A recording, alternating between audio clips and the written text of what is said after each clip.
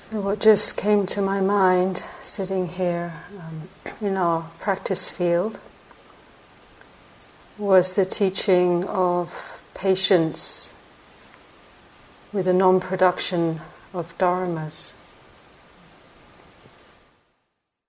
And this way that the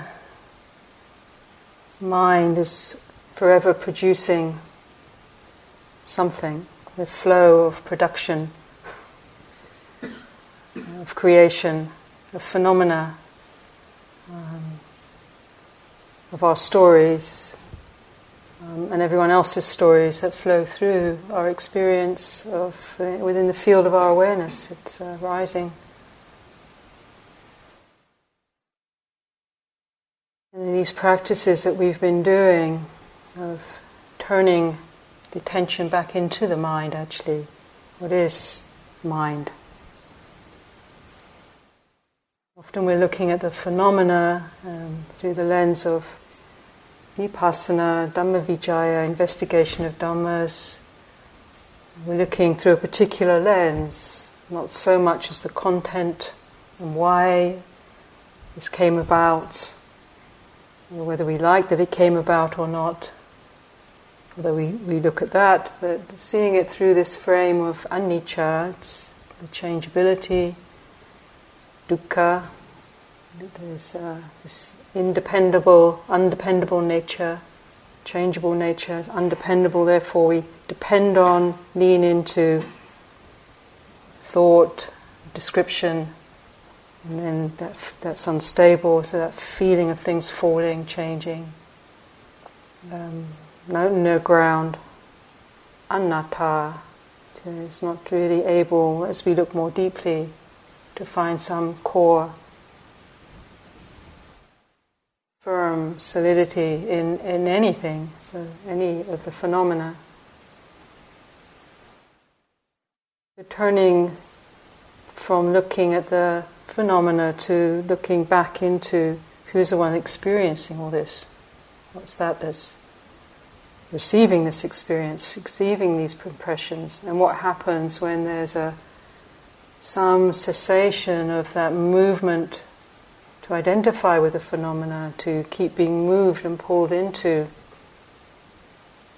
even very subtly, that pull into the sense of time going somewhere, or that sense of resisting what is arising, that push and pull around the experience, and what happens when that softens and maybe there's some space.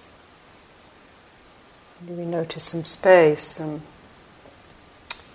nothing much happening? And there can be this sense of, well, it's not very familiar, it's better create something, better think about something, better figure out my problems, this is a good space.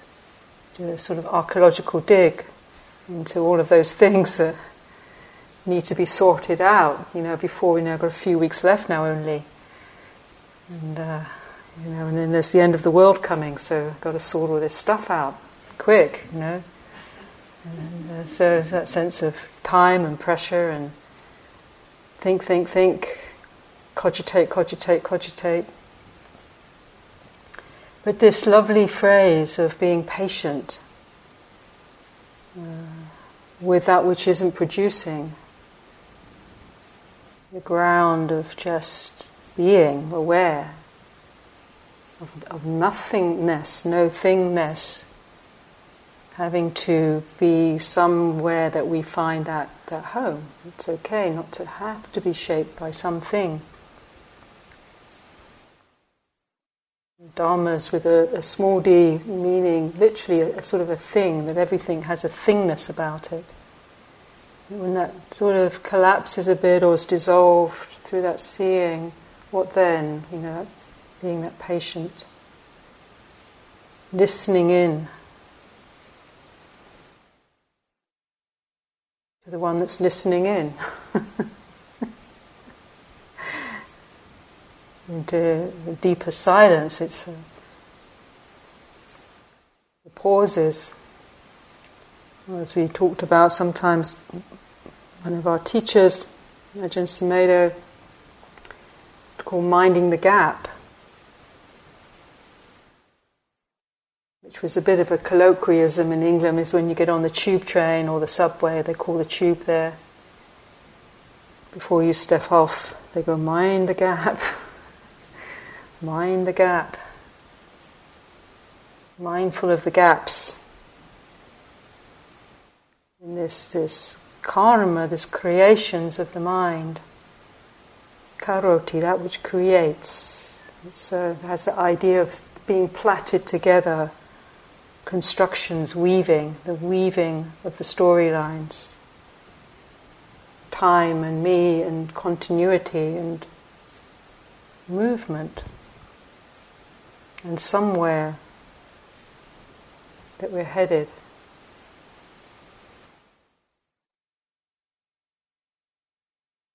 And as soon as we take that as a premise of me, attaining or moving or having something I haven't quite got yet, then we're already a little bit off the mark. Already generating that experience of that dukkha, that sense of struggle or not quite good enough or not getting there. So we've the chance to really see that sometimes, and just being patient with these deeper mechanisms, this sort of engine of samsara, that the mechanisms of the mind that are so deeply wedded into, and in our nervous system, in our energy body, and in the patterning, the thought form, so deeply into that movement into or away from. And how seductive that is, and how often we're in that shape. So sort of deconstructing, slowing the space, takes this amount of containments to sometimes begin to be able to see the subtler mechanisms of that push and pull, and to tolerate. It's going to be very uncomfortable to tolerate nothing much here.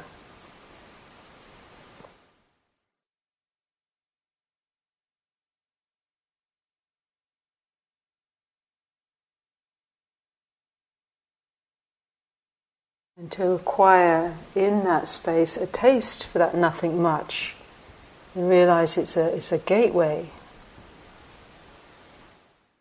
and a gateway to more peace, or feeling the release or dispassion.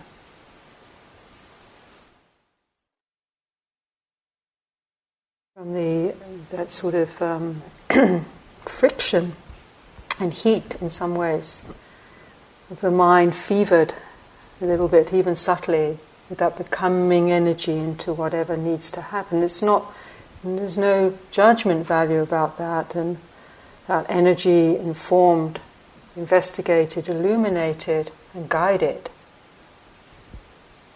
by clarity, by insight, by consideration, is the energy that's important for us as we move into action. Right action and so on. But there is a way that action just becomes so habitual, so having this space that we're in to actually relinquish the need to move into something, some way of being, some familiar shape, to be able to look at those core mechanisms. Or as Ajahn Chah would call the wanting and the not wanting of the mind. I mean, it does feel a bit like ABC Dharma. When you're going to get to XYZ, Z. So, but this is really this core mechanism. You have to reflect. How does that feel? And this moments of softening out of that, relinquishing, coming back to and being present with something so simple, like breathing, like ground, like one step after another, And you realize that it's quite a humble process, this meditative process. You know, the mind wants something more. The big awakening explosion that I was talking about the other night. The big shift, you know. The Buddha just talked also about this is like a gradual process. Yes, awakening can be moments of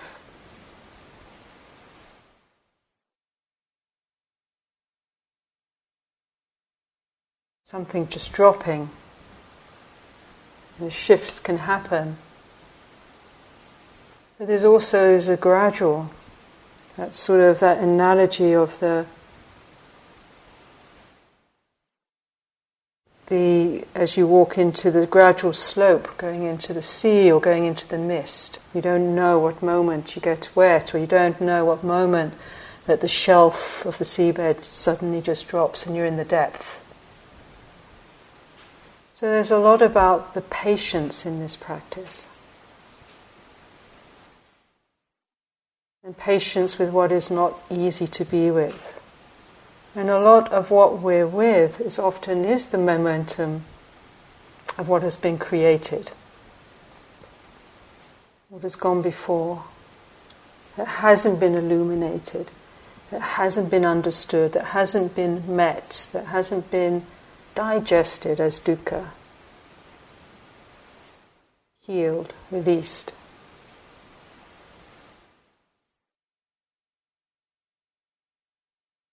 There can be a lot of feeling sometimes that can go very peacefully, and then some difficult state comes up, a hindrance or some old, really deep pattern, and deep uncomfortable feeling in those patterns. Some unnameable, we feel, oh no, it's going wrong.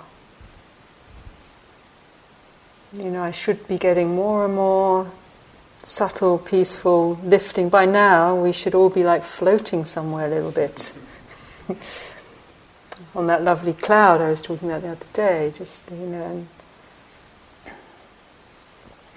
But you know, the way this path goes, one can have very subtle, profound experience, and then almost like it opens a space for another level of what's deep Sankara, these deep patterns, and whether that's our personal karmic flow, whether it's ancestral, sort of epigenetic, that's which handed down deeply in the energetic system of our body, ancestral, collective, planetary, or the interface of all of it. You know, these can be very powerful experiences that can arise sometimes. So the first practices I always remember with Goenkaji talking about like these sankaras, sometimes they're like lines on water.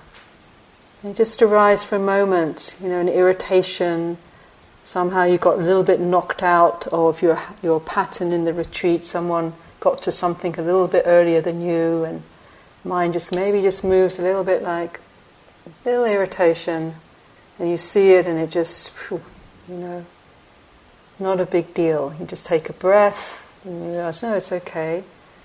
Or sometimes they're like lines drawn in sand. There's a little more energy there. Maybe it takes you a few hours to recover.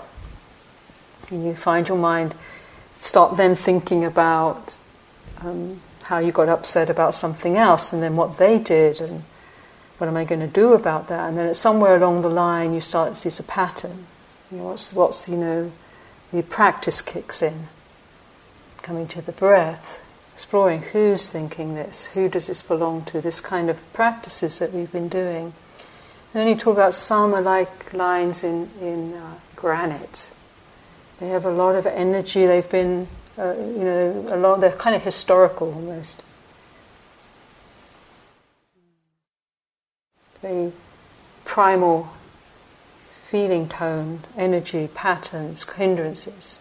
However we name them, of, you know, sort of aversion, fear, getting upset about something, going into disassociation, dullness, desire, lust, anger, these kinds of, and then forgetting, we forget, it becomes a bad thing. So being able to have patience, not only with the non-production of dharmas, the emptiness, not having to fill the emptiness, but actually withstanding it.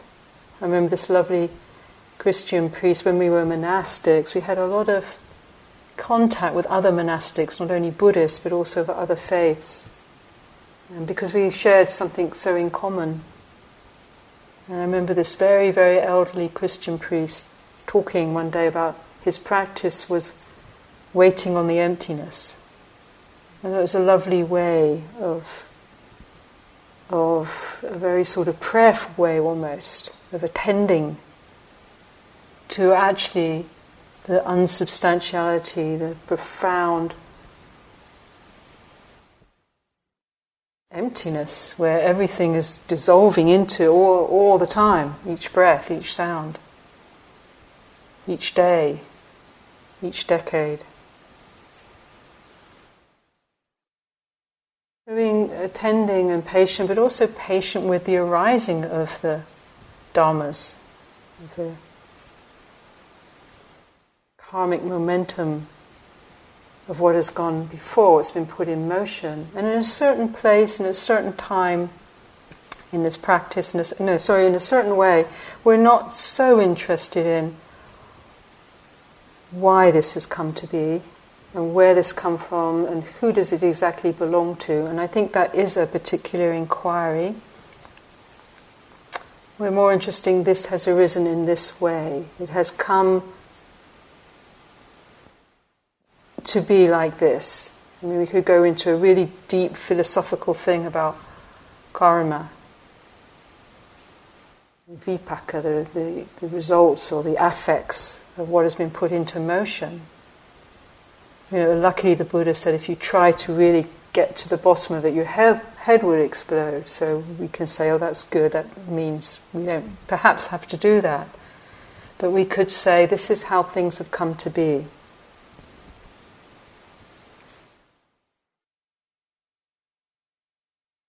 And in that way, it's just holding that with a little bit more dispassion, a little more patience, a little more space, a little more willingness, especially when things don't move as quickly as we want them to. They're a little bit more like we're in that granite territory. Then the practice shifts, so maybe we throw all the different techniques at it. Okay, I'm going to do metta now, I'm going to do the who, I'm going to do the breath, I'm going to sort of go stand on my head, I'm going to go do walking, and then it still hasn't gone, and then we can get really upset. There's some way that Ajahn Chah will talk about, sometimes it's just a question of patient endurance. There's some things that you kind of almost like babysit and sit out. And, there is a skill about then not adding more to that formation and that dukkha, to that old Sankara, literally meaning what's been put together somewhere along the way. And in a certain way it doesn't really matter why or where or whose it is. Especially when the Bodhi, you talk about the Bodhisattva heart, which is a deeply patient heart, actually. Having all the time in the world to be with the cries of the world. And, we start here, the beings of this heart. The Bodhisattva isn't so much going, if the Bodhisattva has clear vision of the Dharma, probably can see causes and conditions. That's one of the faculties of a Buddha, of an awakened one. And maybe we get a sense, an intuitive sense of that. Maybe we do, things unfold and we see, but in a certain way, the way that the Bodhisattva is like, this is how things have come to be, and the task is, how do I meet this now? Whoever it is, wherever it's come from, how do I meet this now? Because that's the real place we can intersect with that flow of karmic creation to bring it to nirodha, to cessation, to completion, to healing, to an end.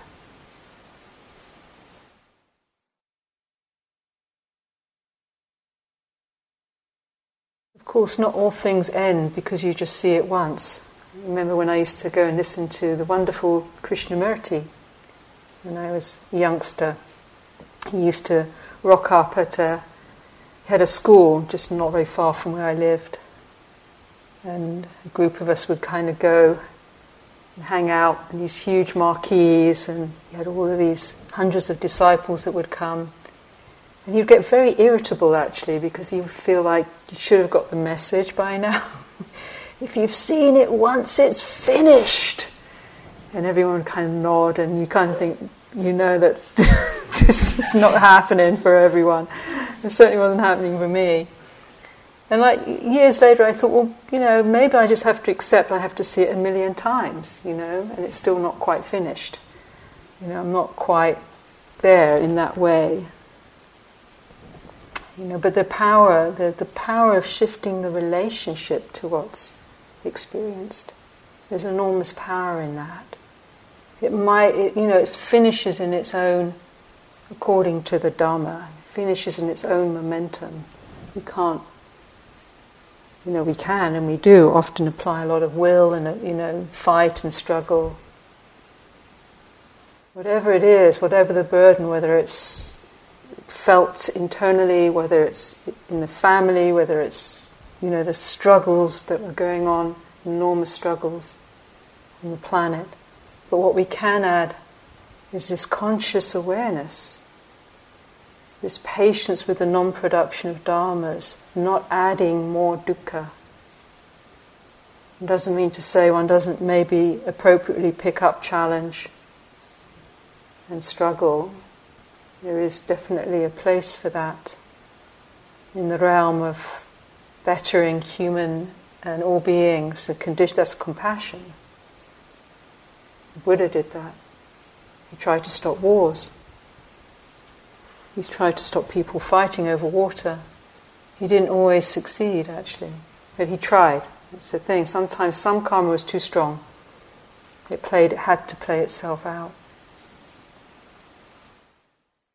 But the point is, there was the rising up to meet and the power to meet as best as, bring forth that awakened presence. So this is the training ground for that bringing to what is that awakened presence. Ajahn Chah would say this practice is preparation for when big things come.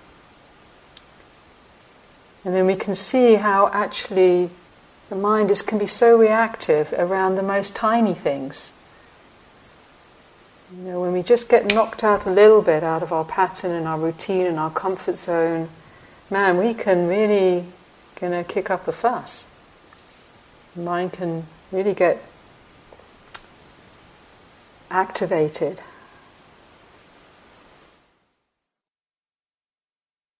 So it's important to see that. And not to shame that, or not to go, oh God, I'm a hopeless practitioner. But say this is an opportunity at this moment to bring that patience, to bring the inquiry, to explore who does this belong to. Not so much who historically, but more who to help empty that from the sense of self, from this is me, this is what I am fundamentally. This is one of his, he was saying, I think early in the retreat, as Ajahn Chah was saying, those boulders that we pick up, when he said, are those boulders heavy? And the disciple said, oh yes, they're very, very heavy. And he said, well, they're not if you don't pick them up. So we have a lot of boulders that we've picked up. And we, hold them really tightly. And if I hold this tightly enough, I'll help someone else. And it's like actually sometimes one helps by releasing that holding and trusting something else, trusting a whole different flow of the living Dharma, as Ajahn Chah would call it. that we are in this practice to come into a place of deeper trust.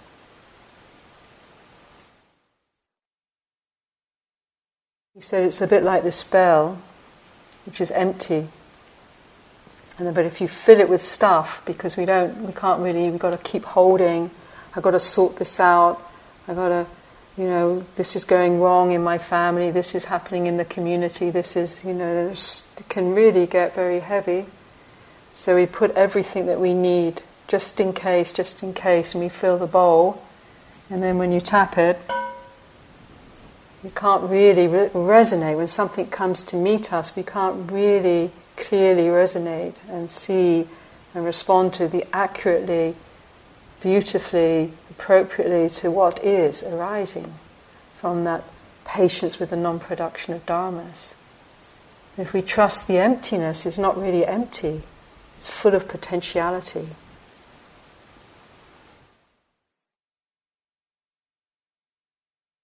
Like quantum potentiality could go at anything, could move from that emptiness.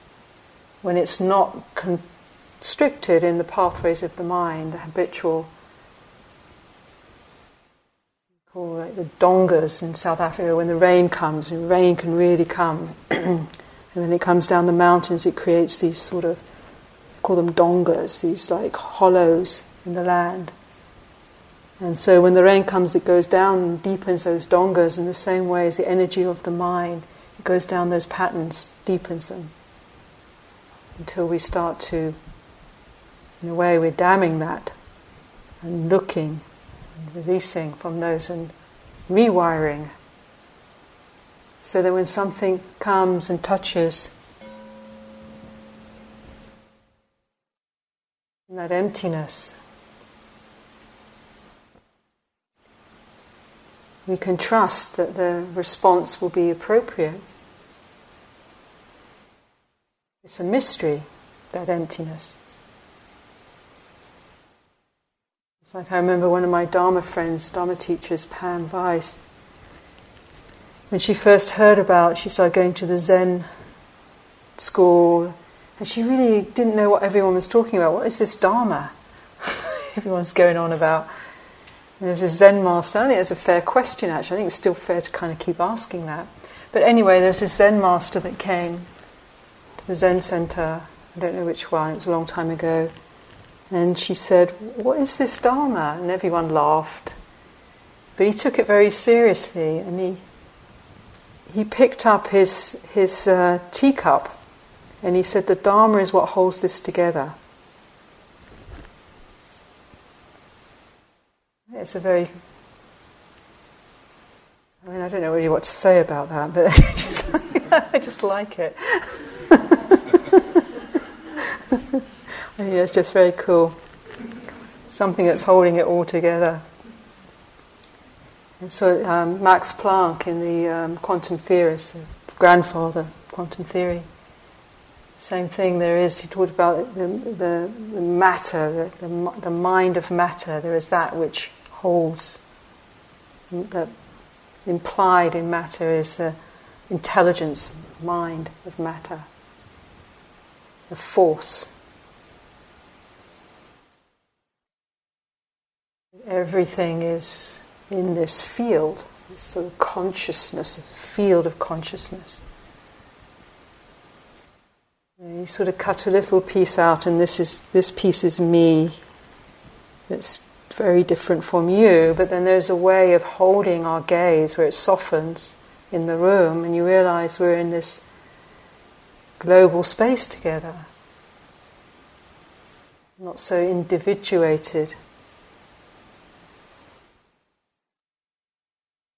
There's a way that one can hold that gaze and realize that, you say, "Oh, this is this person, they're from that country, they have that particular kind of background," and, all the distinctions that we have.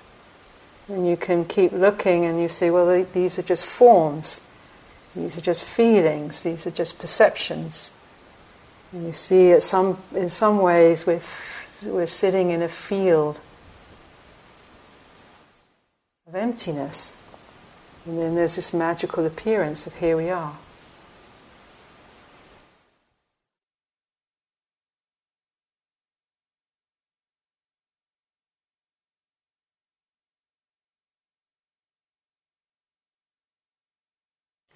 So this patience on the non-production of dharmas implies also just putting things down, letting things be, trusting in a different way, trusting that waiting on the emptiness, the listening, the deep listening practice that we've been doing around Guan Yin, the one that listens or regards, that takes what's heard back into the mind, takes attention from what we're looking at back into who is the one looking.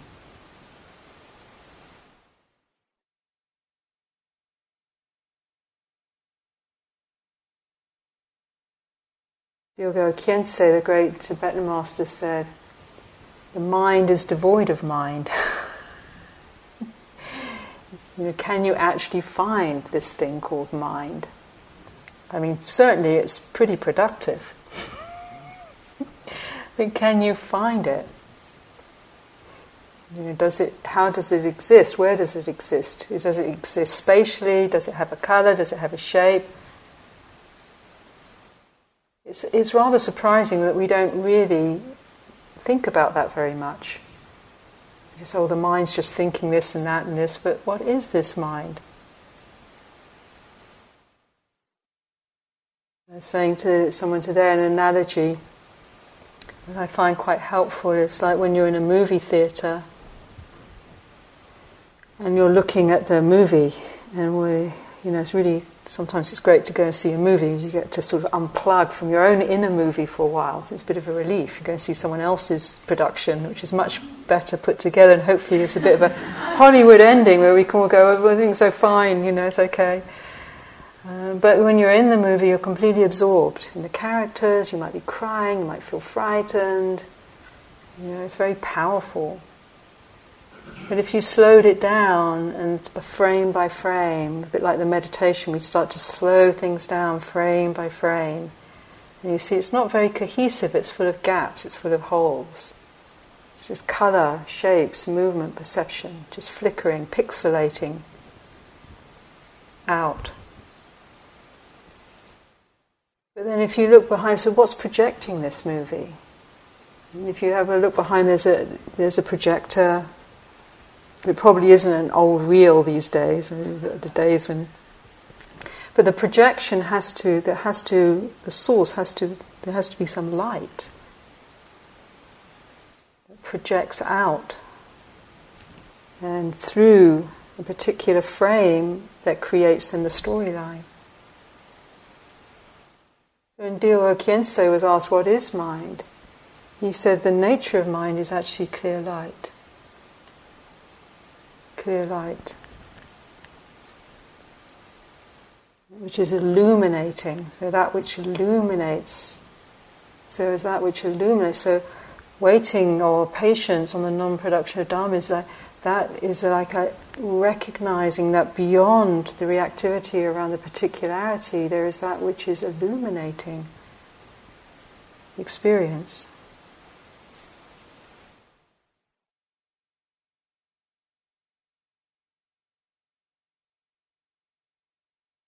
What is that? Turning attention to that. Turning the attention back into mind itself.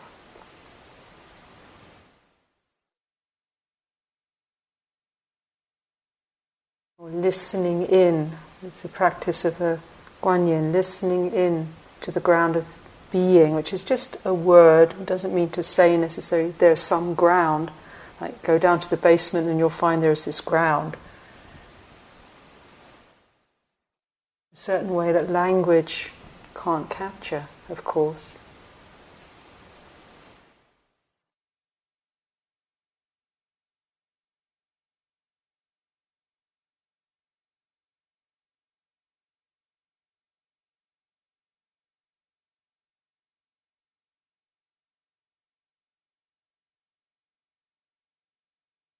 In this deep practice of reflection, attending to both form and emptiness and the convergence, as we've been exploring, of forms arising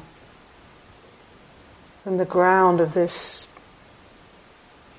of the unmanifested and manifested, was dissolving back into the unmanifested. And that we can contemplate, there's that which can contemplate and know manifested, unmanifested, space and form. They're not exactly separate, but they're not exactly the same. There's space here. We notice the forms, we notice the particularities, but we don't necessarily notice the space it's all happening in. Or sounds, you say, well, this is a good talk, a bad talk. It's like, when is the talk over? I heard it before. Whatever the mind does around, the talk's constantly disappearing. Actually, there actually isn't a talk.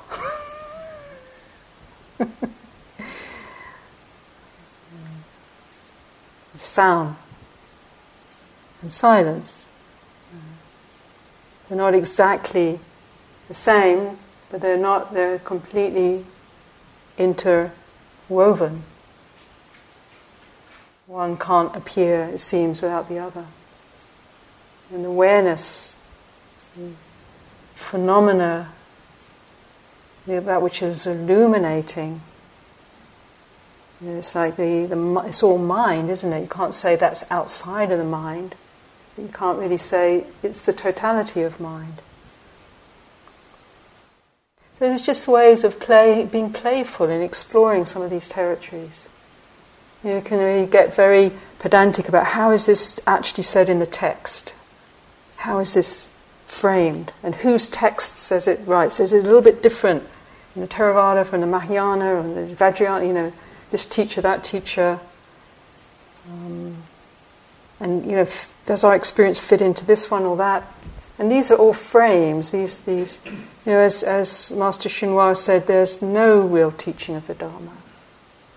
The Dharma can't be taught. The Dharma is, but there's provisional teachings.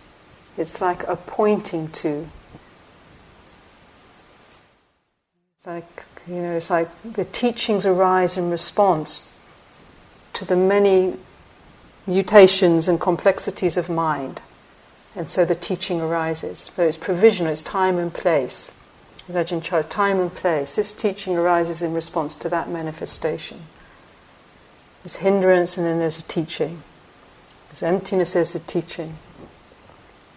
But he also said that these teachings are like, as Ajahn Chah, like the peel of a fruit. They're the peel, they're not the fruit itself.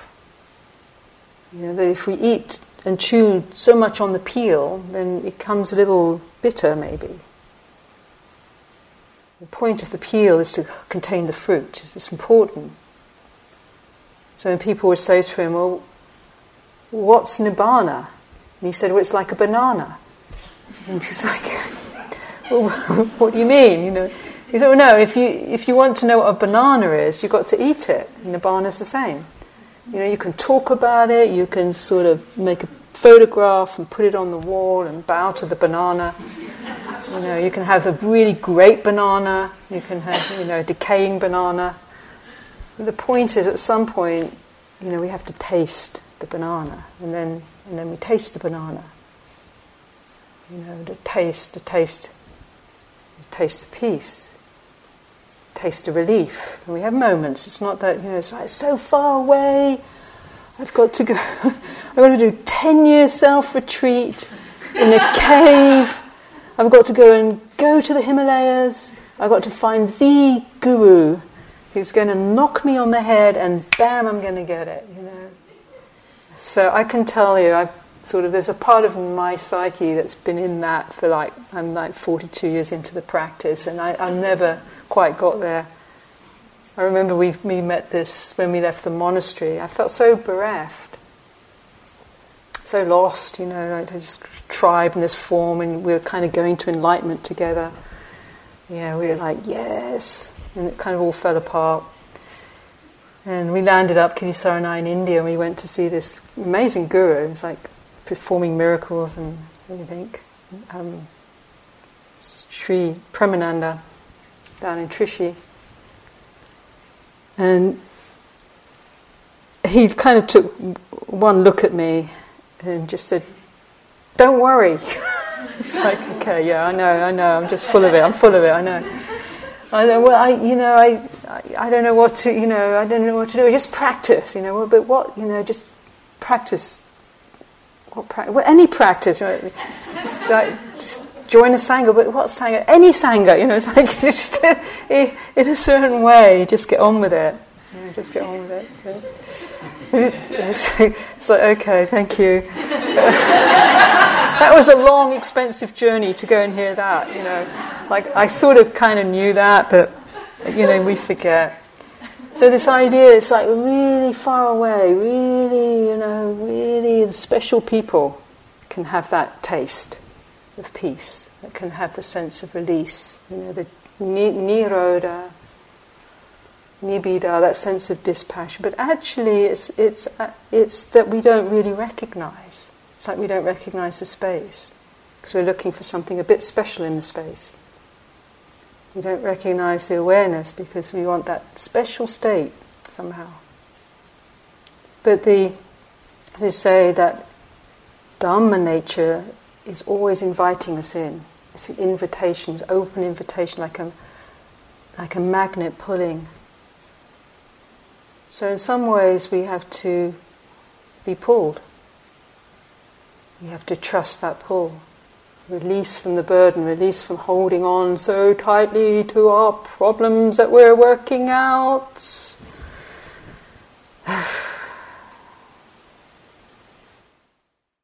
It's very humbling. I think one sort of gets very defeated a lot in this practice, in this life.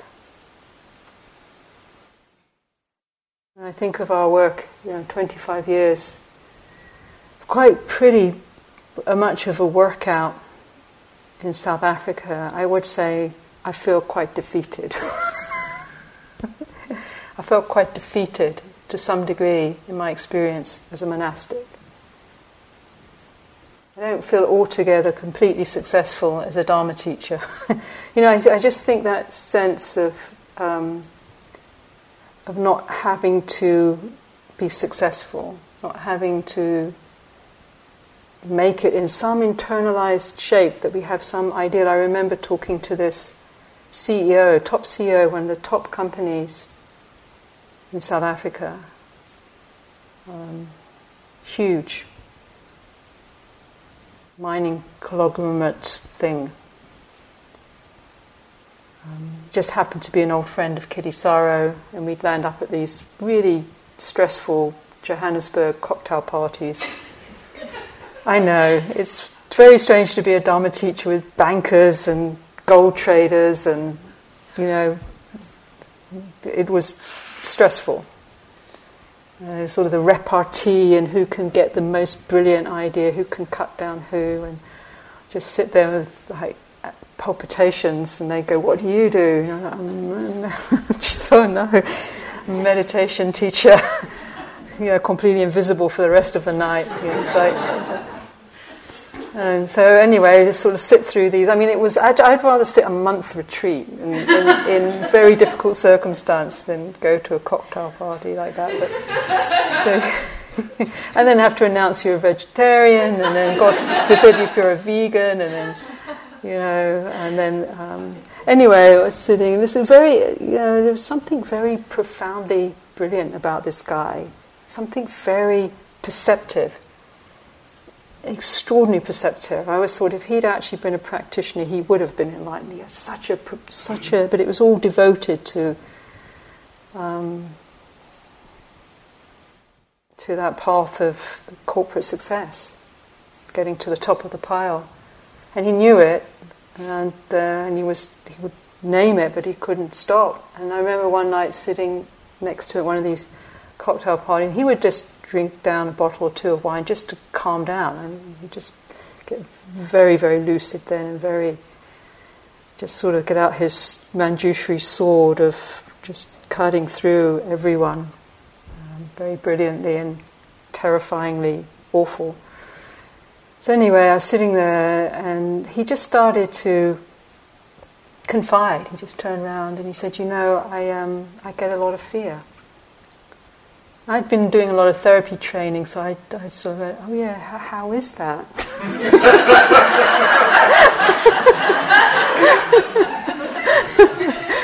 So I guess I had some use at that moment, something came. He said, I repress it all. I said, well, how's that? He said, well, then I get these nightmares, these terrible nightmares that come up, and I feel, So he was just talking. So I found the question forming, like, when does it stop? When do you get to stop? And his response was extraordinary. He said, when I'm successful. I mean, he had everything. I didn't really think to ask, what is success for you? But in a way, I could relate, even though it wasn't though I'm not in that world, I wasn't in that world, but there's something that drives us when I get there. And unless we really see that mechanism that's that driving us, we're seduced by that and pulled along.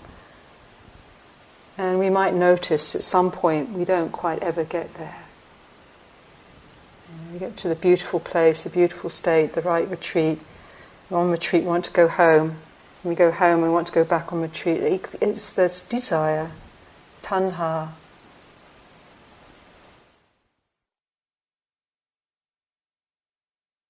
So being humble, being patient, starting again.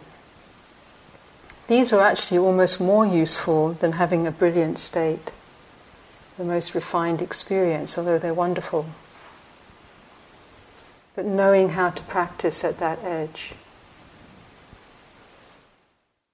Knowing when you've been defeated and you're about to you feel destroyed by something, you're upset, whatever.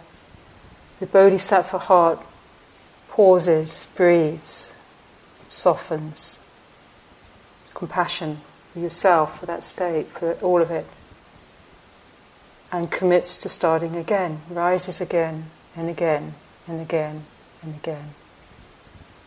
To have all the patience that's needed to be with how it is now, what's arisen now, what we're working with in our lives,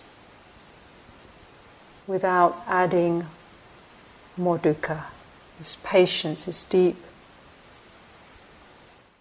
holding of faith to the patient heart, to the already awakened heart,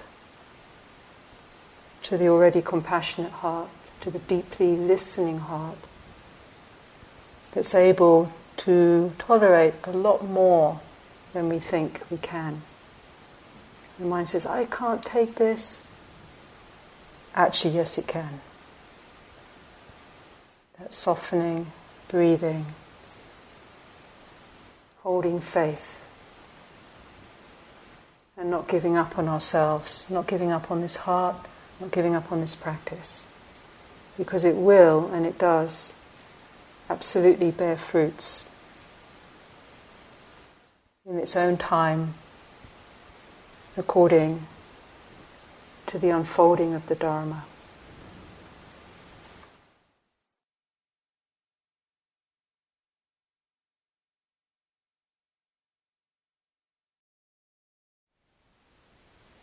Thank you for listening.